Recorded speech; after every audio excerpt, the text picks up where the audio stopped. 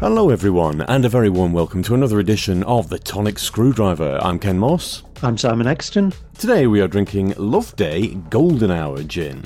It's 45%, and the infobolic says Loveday is a female-founded distillery creating multi-award-winning small-batch spirits designed to enjoy in favourite company. With backgrounds in chefing, science and design, their gins are uniquely distilled with fresh and foraged botanicals, with a focus on incredible flavour and careful craftsmanship. Distilled with grapefruit, pink peppercorn, cardamom and a touch of rose, bottled at 45% to retain the complexity that all citrus oils bring to this beautiful gin. Peachy in colour, turning a delicate dusky pink in your glass when combined with tonic. Natural sweetness and hue from the botanicals only, strictly no added sweeteners or colourings. A pink gin like no other. Gorgeous in a Tom Collins. Bold juniper and spice on the nose. Aromatic and bittersweet with a warmth from pink peppercorn. Beautiful mouthfeel and a lingering pine and citrus finish.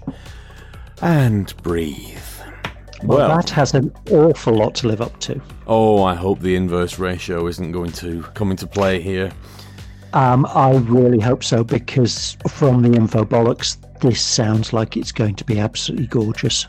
If they've made good on all of this, this could very quickly become a favourite, because it's got lots of stuff in it that I absolutely love. Likewise. Well, first things first, it is dusky pink in the glass. It is after it's got tonic in it, and it has quite a louche. Before then, it looks like a sample with a bit of blood in it. And there goes the magic. What is the nasal appraisal?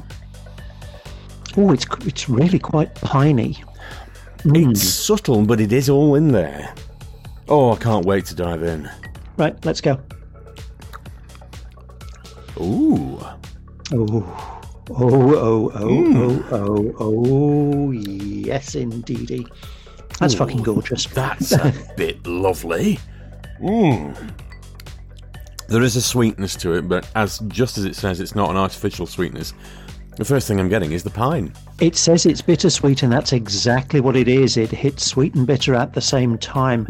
Yeah, it's aromatic. It is pine forward. But not in that Scotch pine way that we've had with others. You get a definite tingle of the peppercorns, but also a little bit of a citrusy tingle. Everything that's mentioned on the infobolics is actually in there and discernible.